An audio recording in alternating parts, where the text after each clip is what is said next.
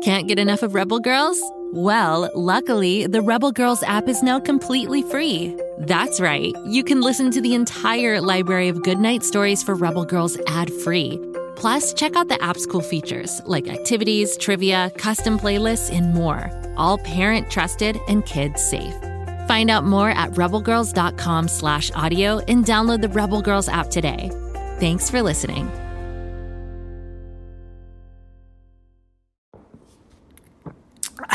Wow, this egg cream is delicious. I wish the chocolate syrup inside wasn't so expensive.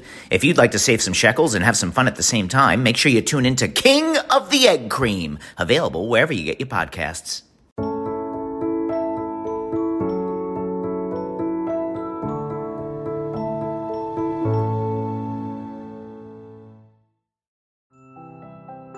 It's me, Birdie, the conductor of the story train. I'm the one that wears a green baseball cap with a little white birdie on the front and my favorite overalls. All aboard the story train. Find a comfy seat. We're about to leave the station, and you know what that means. We're going someplace new. One whistle. We're on our way. I wonder where Story Train will lead us this time. We're entering the Rainbow Tunnel. Hold on, everyone. It's off to far, far away. This is so exciting. Just on the other side of the short Rainbow Tunnel lies our destination. That was quick. We're already at the end of the tunnel.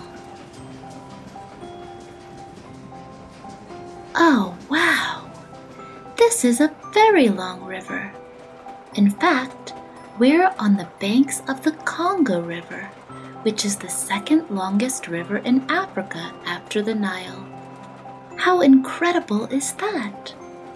When we're in such an incredible place, there's sure to be a wonderful story. Today's story was in part imagined by L. Frank Baum and is called The Laughing Hippopotamus. On one of the upper branches of the Congo River lived an ancient and aristocratic family of hippopotamuses, which boasted a pedigree dating back beyond the days of Noah, beyond the existence of mankind, far into the dim ages when the world was new. They had always lived upon the banks of this same river, so that every curve and sweep of its waters, every pit and shallow of its bed, every rock and stump and wallow upon its bank was as familiar to them as their own mothers. And they are living there yet, I suppose. The queen of this tribe of hippopotamuses had a child, which she named Kio because he was so plump and round. Still, that you may not be misled, I will say that in the hippopotamus language, Kio, properly translated, means plump and lazy instead of plump and round. However, no one called the queen's attention to this error because her tusks were monstrously long and sharp, and she thought that Kio was the sweetest baby in the world. And he was, indeed. Kio rolled and played in the soft mud of the riverbank and waddled inland to nibble the leaves of the wild cabbage that grew there, and was happy and contented from morning until night. And he was the jolliest hippopotamus that ancient family had ever known. His little red eyes were forever twinkling with fun, and he laughed his merry laugh on all occasions, whether there was anything to laugh at or not. Therefore, the people who dwelt in that region called him Ippi, which means the jolly one, although they dared not come too near him on account of his fierce mother and his equally fierce uncles and aunts and cousins who lived in a vast colony upon the riverbank. And while these people, who lived in villages scattered among the trees, dared not openly attack the royal family of hippopotamuses, when they managed to catch these animals alive, they had a trick of riding them through the jungles as if they were horses. Therefore, having this in mind, whenever the tribe of hippopotamuses smelled people about, they were accustomed to charge upon them furiously, and if by chance they overtook one of their human enemies, they would stamp the poor person into the earth with their huge feet. It was continual warfare between the hippopotamuses and the people. Gooey lived in one of the villages. He was the son of the chief's brother and grandson of the village sorcerer, the latter being an aged man known as the Boneless Wonder, because he could twist himself into as many coils as a serpent, and had no bones to hinder his bending his flesh into any position. This made him walk in a wobbly fashion, but all the people had great respect for him. Gooey's home was made of branches of trees stuck together with mud, and his clothing was nothing fancy. But his relationship to the chief and the sorcerer gave him a certain dignity, and he was much addicted to solitary thought. Perhaps it was natural that these thoughts frequently turned upon his enemies, the hippopotamuses, and that he should consider many ways of capturing them. Finally, he completed his plans and set about digging a great pit into the ground, midway between two sharp curves of the river. When the pit was finished, Gooey covered it over with small branches of trees and strewed earth upon them, smoothing the surface so artfully that no one would suspect there was a big hole underneath. Then Gooey laughed softly to himself and went home to supper.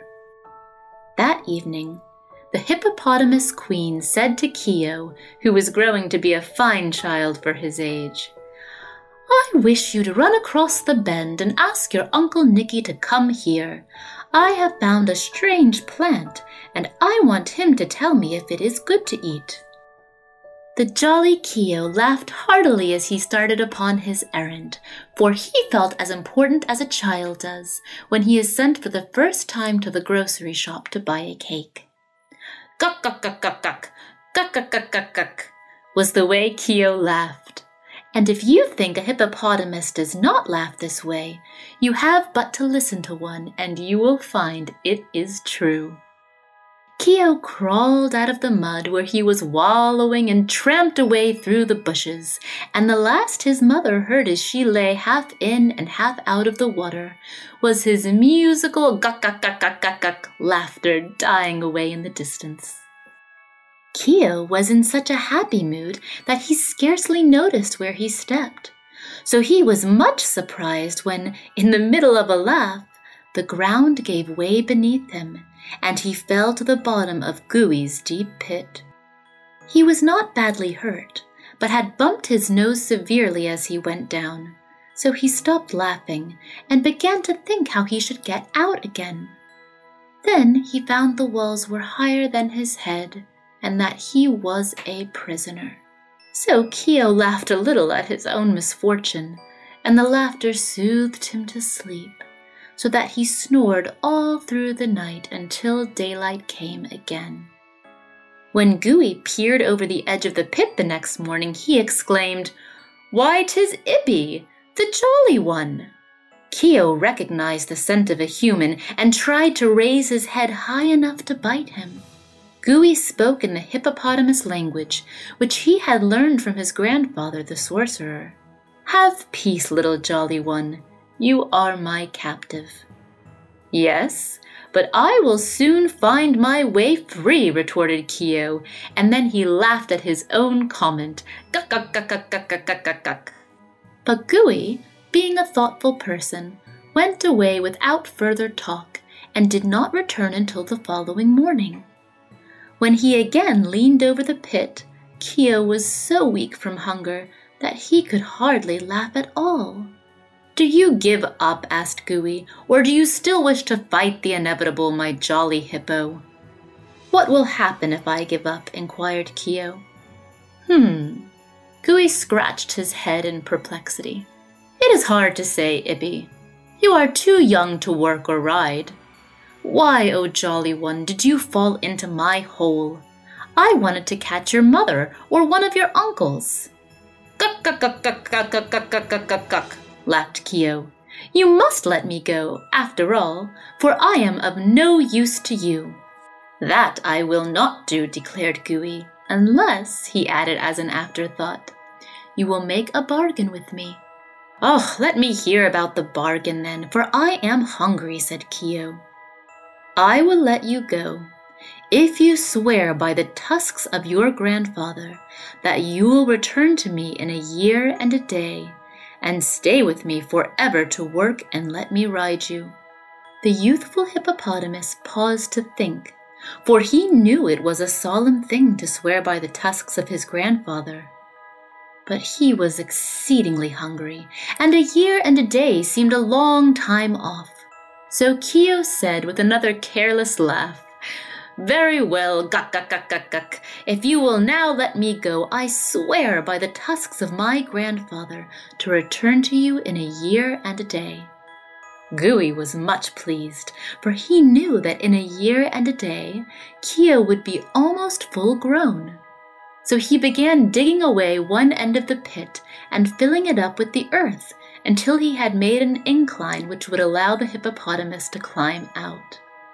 Keo was so pleased when he found himself upon the surface of the earth again that he indulged in a merry fit of laughter, guck, guck, guck, guck, guck, guck, guck, guck, guck, guck, after which he said, Goodbye, Gooey. In a year and a day you will see me again.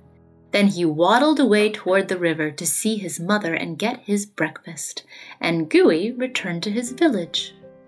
It's time for us to head back to Pflugerville. Here comes the Rainbow Tunnel. Come back and see me again. You never know where the story train will take us, but it's always lots of fun. If you like stories, search for Go Kid Go wherever you listen to podcasts, and you'll find lots of adventures. See you next time!